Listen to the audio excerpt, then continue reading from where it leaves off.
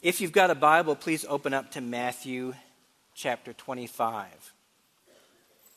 If you don't have a Bible, there are some kind of scattered around the worship center on some of these rails. I think most of the texts that I'll read will come up on the center screen behind me or the side screens. Matthew chapters 24 and 25 comprise a sermon that Jesus preaches. We'll learn a little bit more about that sermon in a few minutes. So we're kind of starting in the middle of that, chapter 25, verse 1 right now. So I'll read, starting at verse 1 of chapter 25. Jesus says this: "Then the kingdom of heaven will be like 10 virgins who took their lamps, and they went to meet the bridegroom. 5 of them were foolish, and 5 were wise. For when the foolish took their lamps, they took no oil with them, but the wise took flasks of oil with their lamps. As the bridegroom was delayed, they all became drowsy and slept. But at midnight there came a cry, 'Here is the bridegroom, come out and meet him.' Then all those virgins rose and trimmed their lamps. And the foolish said to the wise, 'Give us some of your oil, for our lamps are going out.' But the wise answered, saying, 'Since there will not be enough for us and for you, go rather to the dealers and buy for yourselves.' And while they were going to buy, the bridegroom came.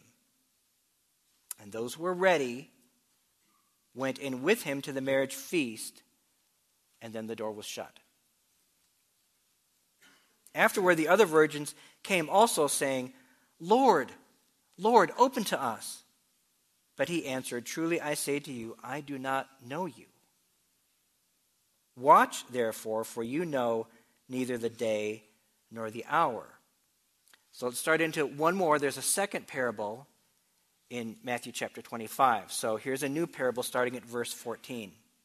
"For it will be like a man going on a journey, who called his servants and entrusted to them his property. To one he gave 5 talents, to another 2, to another 1, each according to his ability. Then he went away. He who had received the 5 talents went at once and traded with them, and he made 5 more. So also he who had the 2 talents made 2 talents more. But he who had received the 1 talent went and dug in the ground, and he hid his master's money.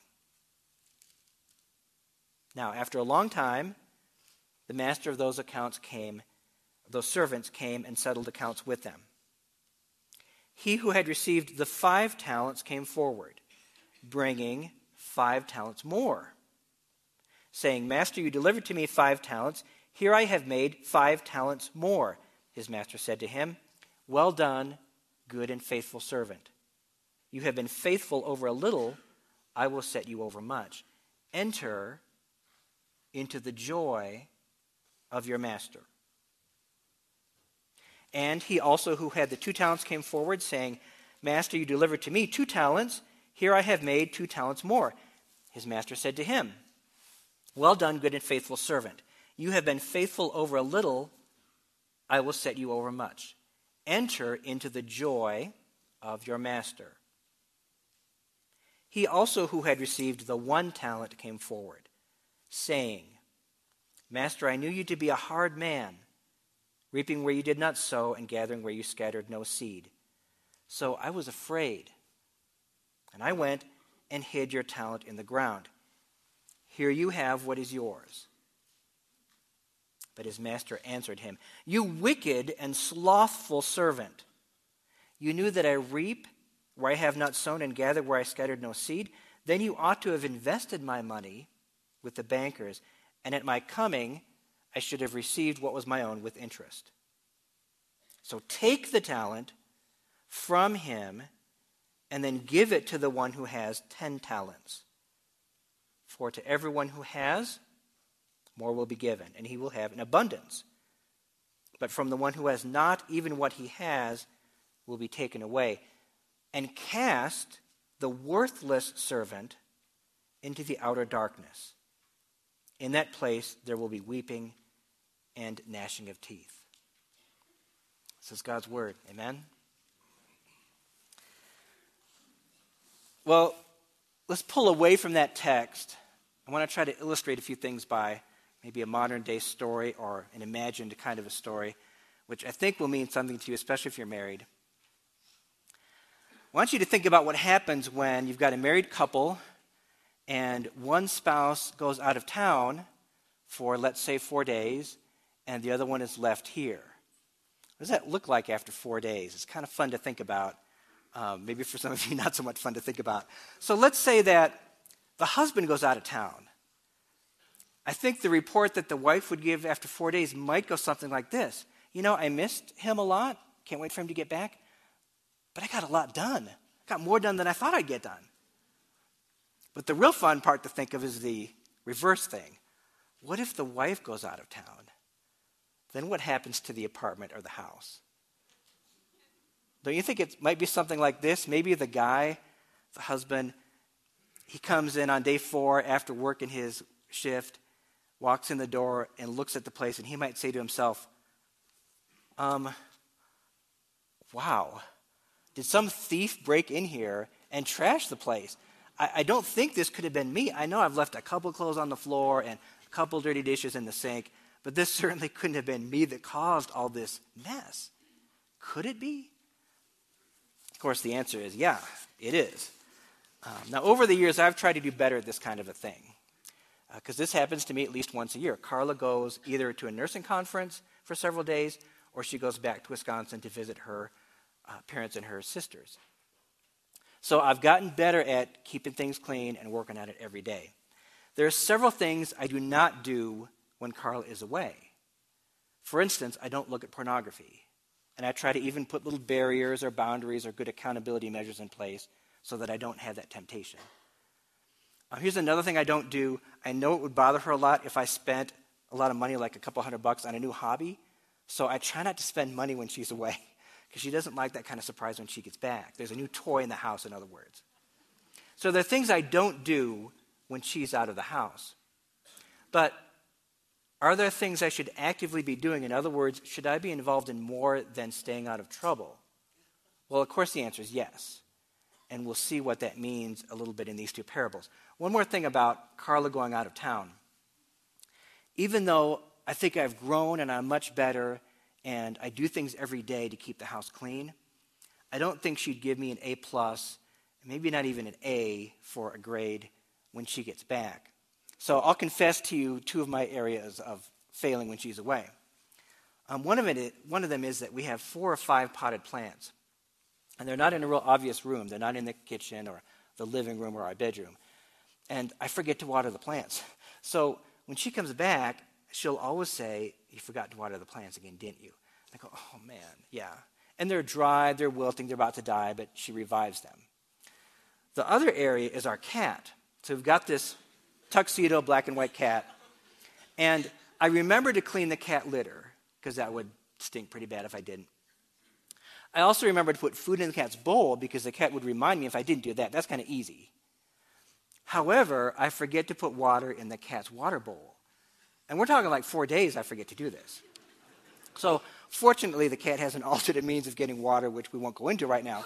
But Carla will get home, and she'll say, "The cat's water bowl is bone dry." That's her expression for it, bone dry, which I think is pretty descriptive. And I'll go, "Oh, I forgot again." So my sins all center around water or the lack thereof. For other husbands in this room, I'm sure you've got other areas that you fail in. But I've been trying to get better at the dishes and clothes kind of a thing and vacuuming the house, that kind of a thing. These 2 parables are all about when one person goes away or is gone or is expected, and then not one person but multiple people that are waiting for that person, and what they're supposed to be doing while they wait. So with that said, let's look at Matthew chapters 24 and 25. And we'll start into our notes now as well. This is the last sermon in the book of Matthew. These 2 chapters, 24 and 25. Some people call this the Sermon on the End of the World. I know it sounds kind of ominous, but we'll see why in a minute. They've got a right to call it that. Other people call this the Olivet Sermon or the Olivet Discourse. And here's the reason for that. In Matthew chapter 24, Jesus, we'll read about this in a minute, he leaves the temple area and he goes toward the east. Now, immediately to the east of the temple area is countryside. The temple is on the easternmost part of the city of Jerusalem. And so he walks about the length of one football field up a hill called the Mount of Olives, does a U-turn, sits down, and teaches this sermon to his disciples as they overlook the temple area. So that's their location, the Mount of Olives. So with that said, let's look back at chapter 24, just for a few verses, then we'll get back into our parables in 25. Matthew chapter 24, verse 1. Jesus left the temple and was going away when his disciples came to point out to him the buildings of the temple. So again, they walk to the east, up a little hill, do a U-turn, and I imagine that the disciples are pointing out the buildings of the temple because that's the center of Judaism. I mean, that is their direct access to God's presence. Nothing could be more important than the temple. And so I imagine the disciples saying, "Isn't the temple beautiful?" Now, don't look at this now, but later today or this week, look back at Matthew chapters 21, 2, and 3. In those chapters, Jesus is extremely critical of the religious leadership in Jerusalem, and specifically the religious leadership over the temple area. Jesus basically says, this is a mess. This doesn't honor God. So I imagine the disciples are maybe thinking, Jesus, that temple is beautiful on the outside. I bet you're going to make it beautiful on the inside as well, aren't you? You're here to reform our temple so that it'll be a true place for God's presence. So with that in the disciples' minds, guess what Jesus says? Look at verse 2. I'll read that for you. But he answered them, he is Jesus, "You see all these, do you not? Truly I say to you, there will not be left here one stone upon another that will not be thrown down." That's a pretty shocking statement, isn't it? Jesus is saying, this beautiful temple you admire is going to be completely destroyed. So let's look at what the temple looked like in the days of Jesus. The drawing in this picture is facing east, or I should word it this way. If you kind of put your right hand out, that'd be toward the east. We're kind of to the east and the south. The temple itself, that kind of little building, although it was pretty big, it just looked little in this context, with the gold gilding on the top, was setting on top of a thing called the Temple Mount area. The Temple Mount is this massive rectangular prism of cut solid block. In fact, the surface of this would be about 23 football fields. That's how large it is. So let's reverse our view. We're going to look at the west side of that whole temple structure now. Again, there's the temple, the back of it, and the south side of it now. If we push out our left hand, we'd be on the west side. And that long vertical wall that has a yellow coloring, that's the western wall. Now, of that western wall, there's a part between the two staircases. The staircases have red outline on top of them. That part between the two staircases is called the western or the Wailing Wall. And here's a picture of what that looks like. What Jesus said was that the temple will be destroyed. That's the building on top of the Temple Mount area. And sure enough, that happened in AD 70. The Jews revolted against Rome. Rome sent legions in. They conquered Jerusalem, pulled down the temple block by block. Jesus is not talking about the whole Temple Mount area. And in fact, this part stands today. It's very holy ground to Jews. They can literally walk up and touch rocks that were part of not the temple, but the Temple Mount area. So this is as close as they can get to the glory days of some temple in Jerusalem. Now, remember what Jesus said, not what we're looking at now, but the temple itself is going to be totally thrown down. In response to that statement, the disciples ask two questions. Let's look at them in verse 3. As he sat on the Mount of Olives, the disciples came to him privately, saying, "Tell us, when will these things be, and what will be the sign of your coming and of the end of the age?" So the first thing they ask is, when will these things be? Well, what things are we talking about here? The things from verse 2. What was in verse 2? The destruction of the temple. So one question is, when's the temple going to be destroyed? The second question is, what's the sign of your coming? This is the coming of the Messiah to conquer, to judge the world. We would call it the second coming of Jesus. What's the sign of that coming and of the end of the age? Now, I think the disciples are kind of pushing these all up into one question. In other words, they probably think this is the same time frame. Wow, Jesus, if the temple is going to be destroyed, and that's the center of Judaism, that's got to be the end of history as we know it. However, what Jesus does is he takes these two questions and he separates them and treats them as two topics, two different events on God's timeline. There's the destruction of the temple. That took place again in AD 70, just a couple decades after the death and resurrection of Jesus. What we call the second coming of Christ, that hasn't happened yet, and here it is in 2013, right? That's still future to our time. So that's pretty much our introduction to Matthew chapters 24 and 25. Maybe I'll tack this in at the end. Scholars are not quite sure where the transition point is. That is, where in 24 and 25 Jesus transitions from talking about the temple and it being destroyed into talking about, again, what we would call his second coming.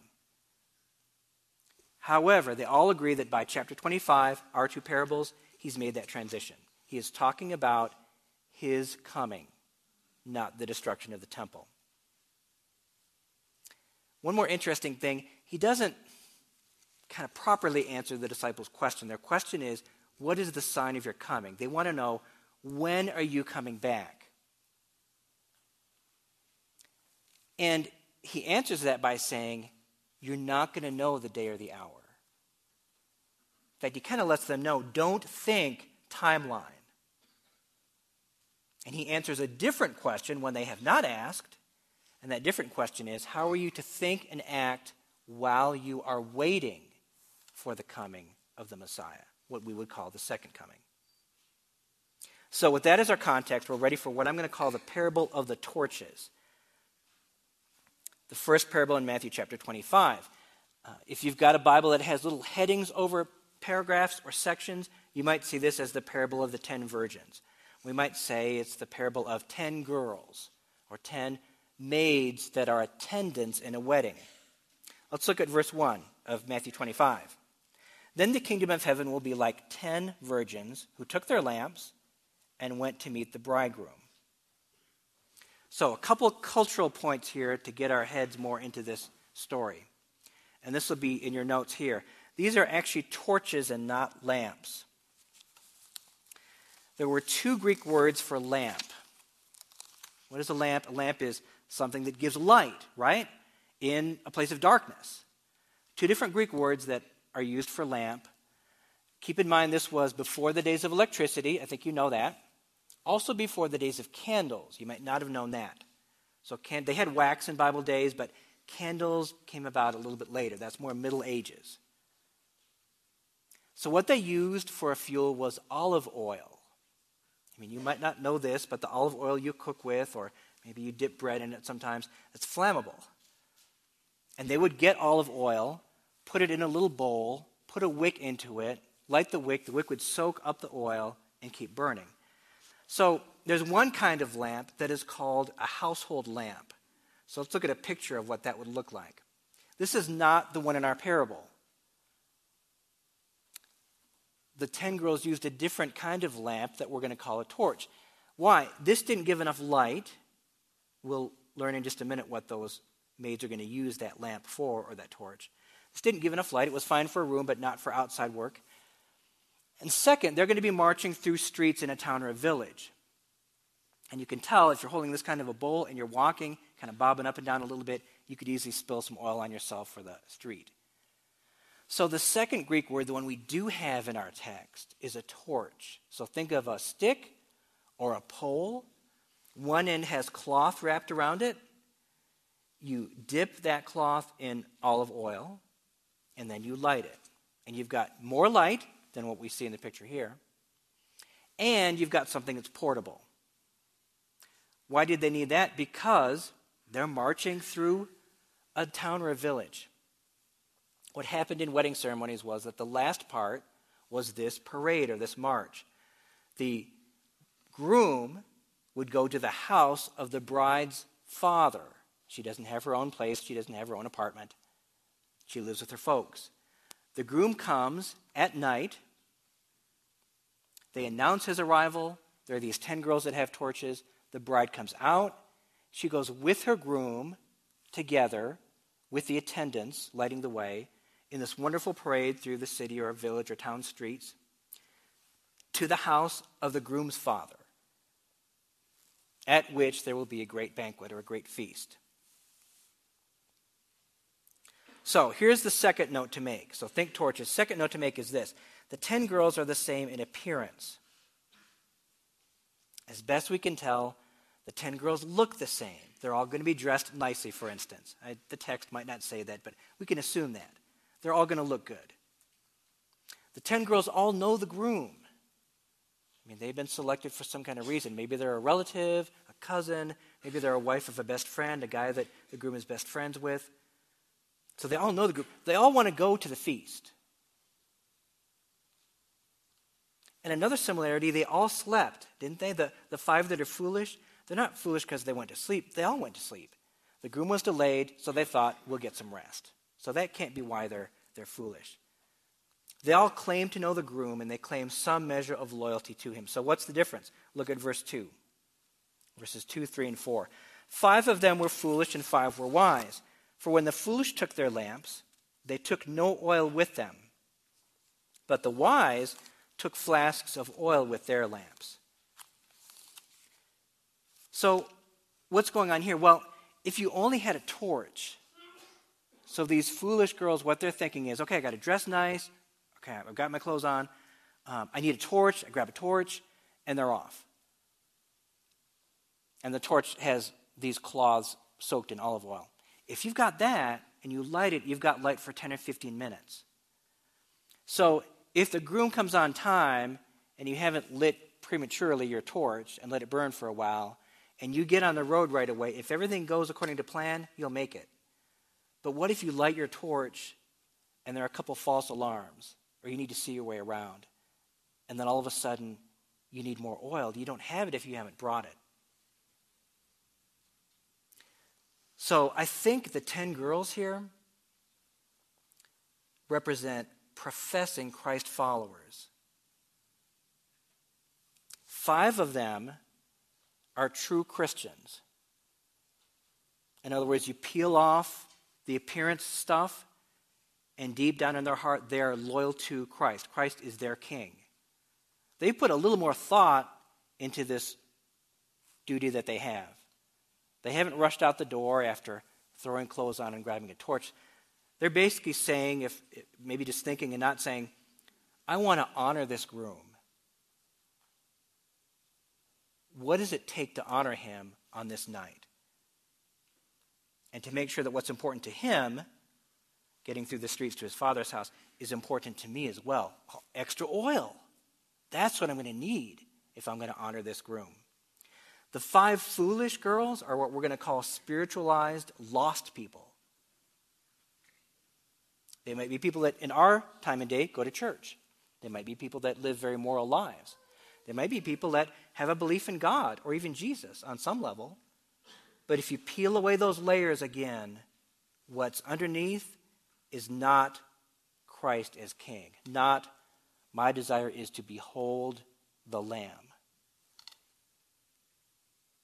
All right, let's put this aside and go to the second parable. The second parable is what we're going to call the parable of treasures. was about to say talents because in most of your Bibles it'll be the parable of the talents.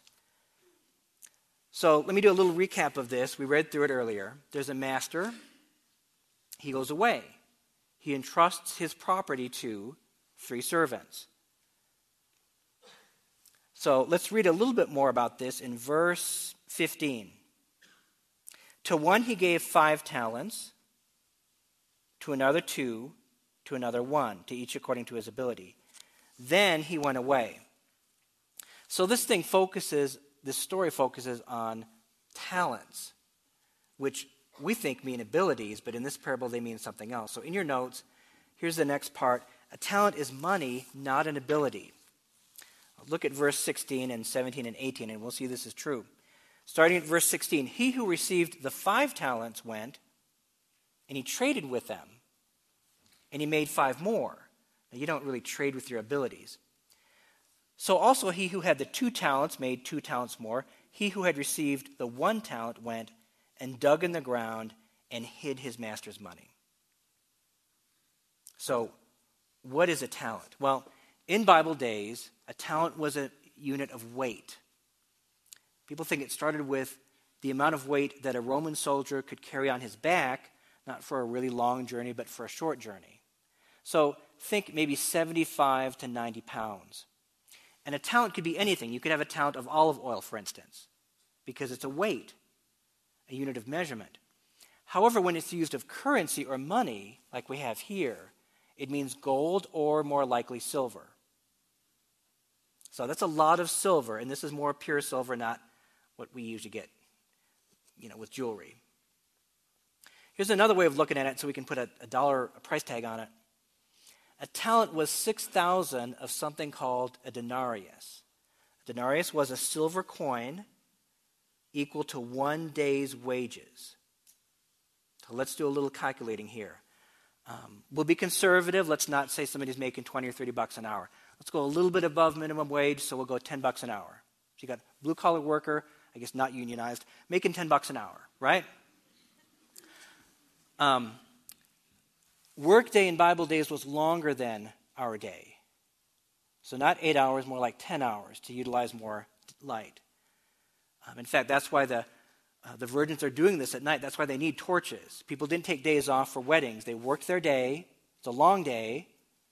They come home, they clean up. Now they're ready for the feast and the procession. So $10 an hour, we're figuring. 10 hours, that's not too hard, right? $100 a day. So a denarius is worth $100. So don't think, a denarius, that must be like a quarter for us, or maybe it's a silver dollar. No, you're way off. That's worth $100 right there. There are 6,000 of those in a talent. That means a talent is worth $600,000. Or, end of the story, a little over $500,000. The master is giving the 3 servants each a massive amount of money, even the one who just gets 1 talent. Why did God choose money to be used here? Well, here's what one person said, and this is pretty convicting in its wording. Money more than anything else reveals our hearts. So I've got a practical suggestion for you, and I'm only going to make one. When I was looking at these 2 parables, I thought at the end of the sermon, I'm going to do dozens of practical applications, like get involved, do this, do that. But I really think we should let the parables speak for themselves and let God's Spirit guide you as you pray and read through these. What's your analysis of work? I don't mean work as vocation, work in the kingdom of Christ. And how do you view that? But since this is all about money, let me make one suggestion here, and then I'll lay off. Here's the suggestion. Sometime this month of January, go to someone, not your spouse, not a family member, but someone you trust, and ask them to look at your finances, all of it. I mean, open up the books.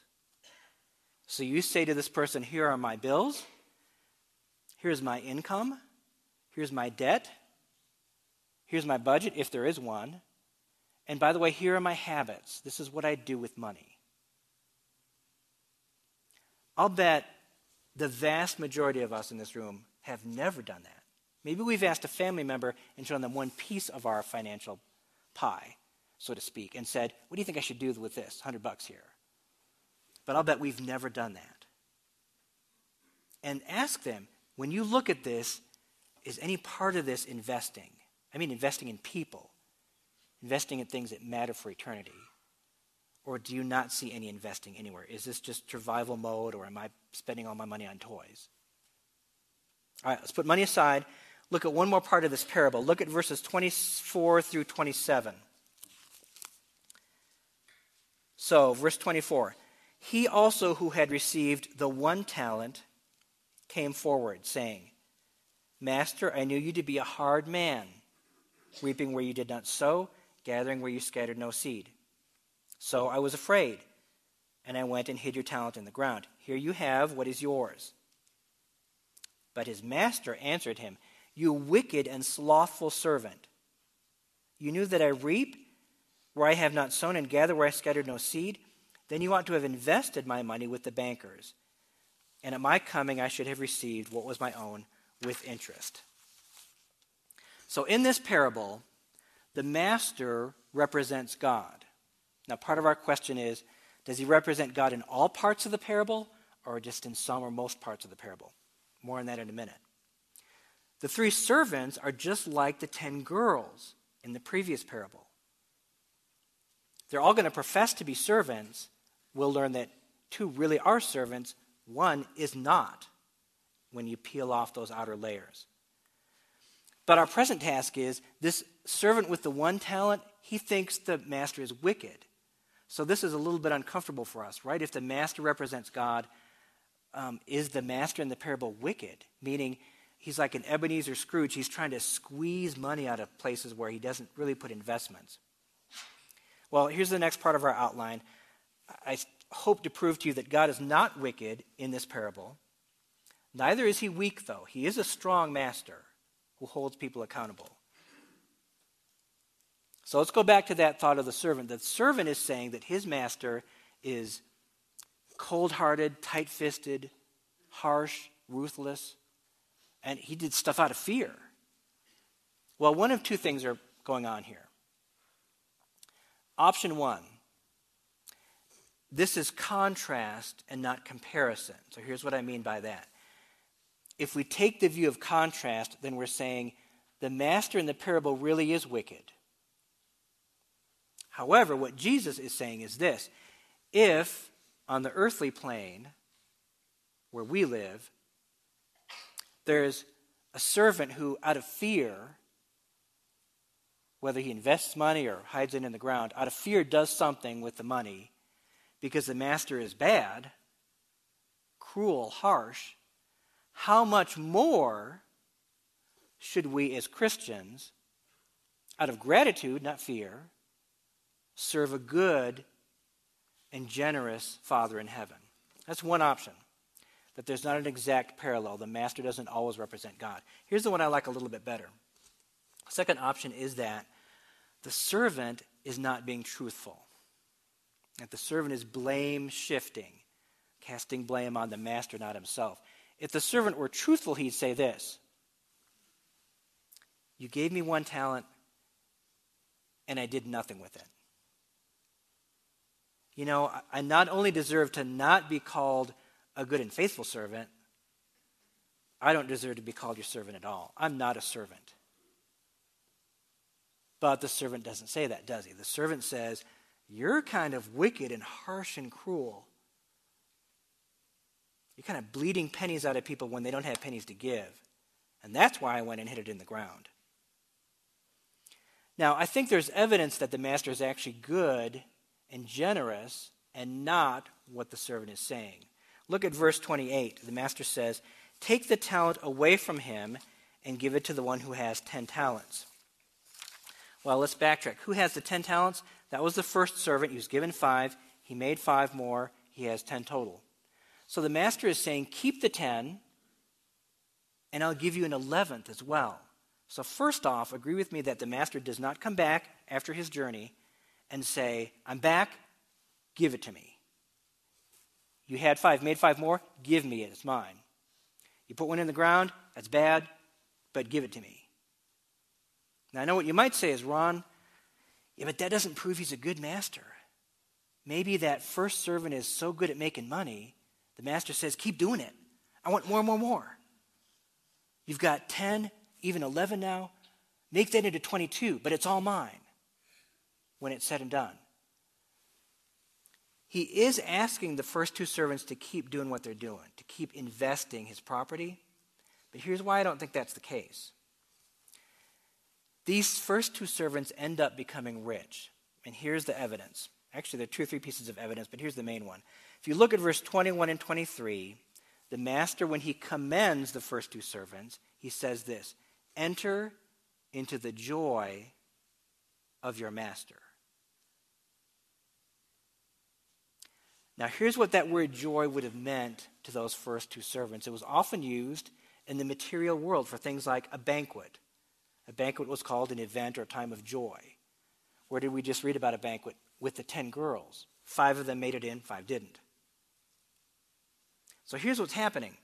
These first two servants, when they hear joy, they are not thinking only emotion. In fact, it doesn't make much sense if it is. They're not thinking, let's pretend the master is wicked.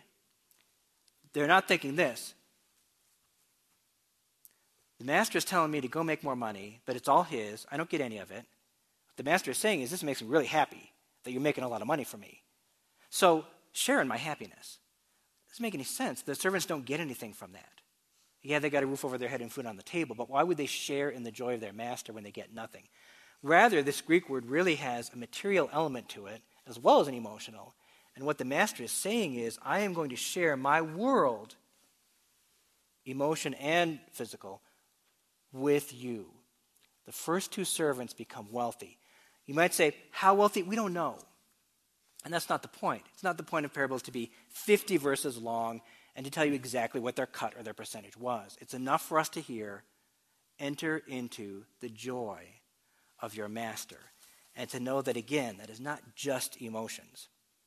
The master in the parable is the opposite of an Ebenezer Scrooge. He's a very generous master.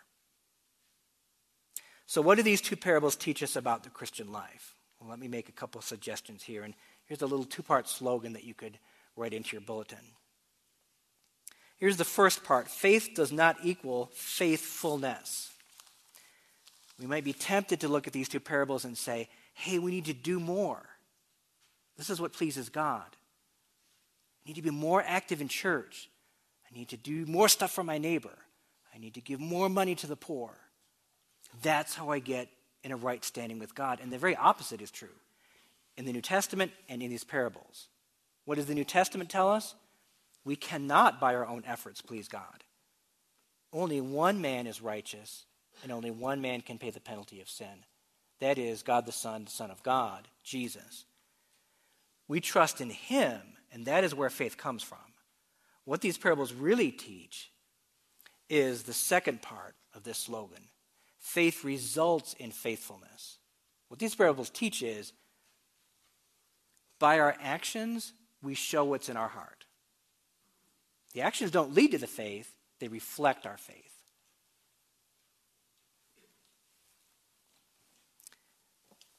And I don't know that the standards for us acting and doing and being engaged in the earth are super high.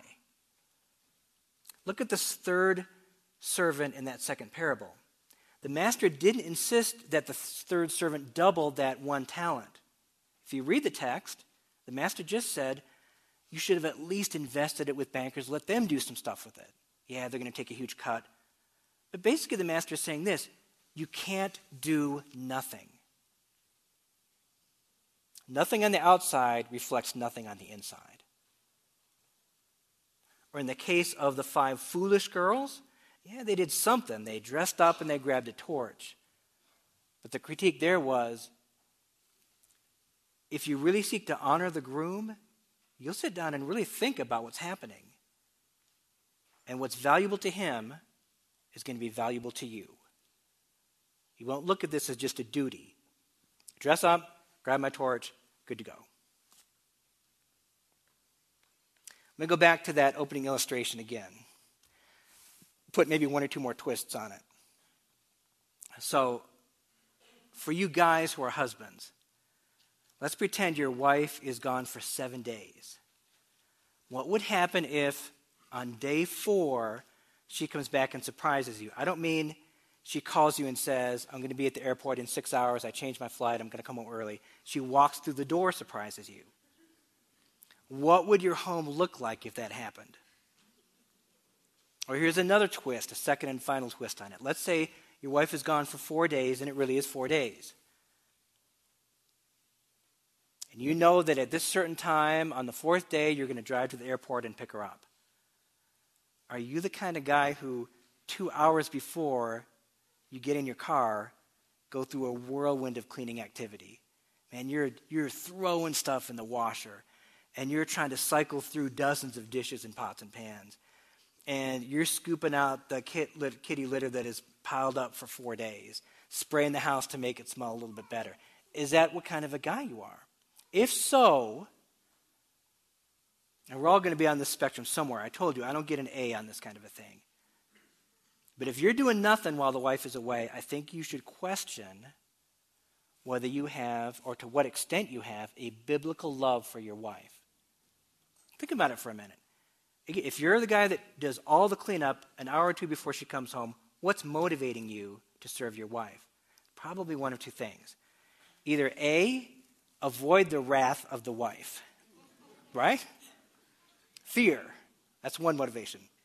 Or B, you want to have some cuddle time with the wife later that night, and you know that ain't going to happen if she comes home and the house is a mess, which is a very selfish motivation. Here's the point. When you love someone, you love the things they love. I'm not talking 10 things out of 10 things. There are some things the wife is going to like that the husband's going to say, sorry, can't go down that road, and vice versa. But there are some things you won't love in your natural self that you grow to love because you love your wife. And similarly, in these parables, there are things important to the groom or important to the master that if a girl is truly an attendant at the wedding or servant is a true servant for the master, they will be a part of, invest in, be passionate about, because they love the groom or the master. Pray with me, please. God, I pray you'll help us to see if some of us in this room are the 5 foolish girls. If we dress up to go to church, maybe we're active in some measure, but deep down, we do not say, Christ is King of my life. I want him to be King of all parts of my life. God, help us as we read about activity and investing. Help us not to trust in investing in activity. Help us to trust in Christ. And so, Father, if there are people here who say, well, I'm super involved in church and in helping the poor, so I must be doing well. God, if they trust in that, help them to see that the very opposite is the case. Maybe none of that means anything to you. Father, I pray that you'll help us to work while we wait for Christ, his second coming. And I pray that you'll help us to wait while we're working. Some of us are not waiting. We don't look expectantly and longingly for the second coming of our Savior. We're busy working. We don't have that passion to be in the literal presence of Jesus. Help us to read through this passage, these parables, later today and this week, to worship Jesus through reading and responding. And God, may we sing now from the depths of our hearts. In Jesus' good and great, great, great name. Amen.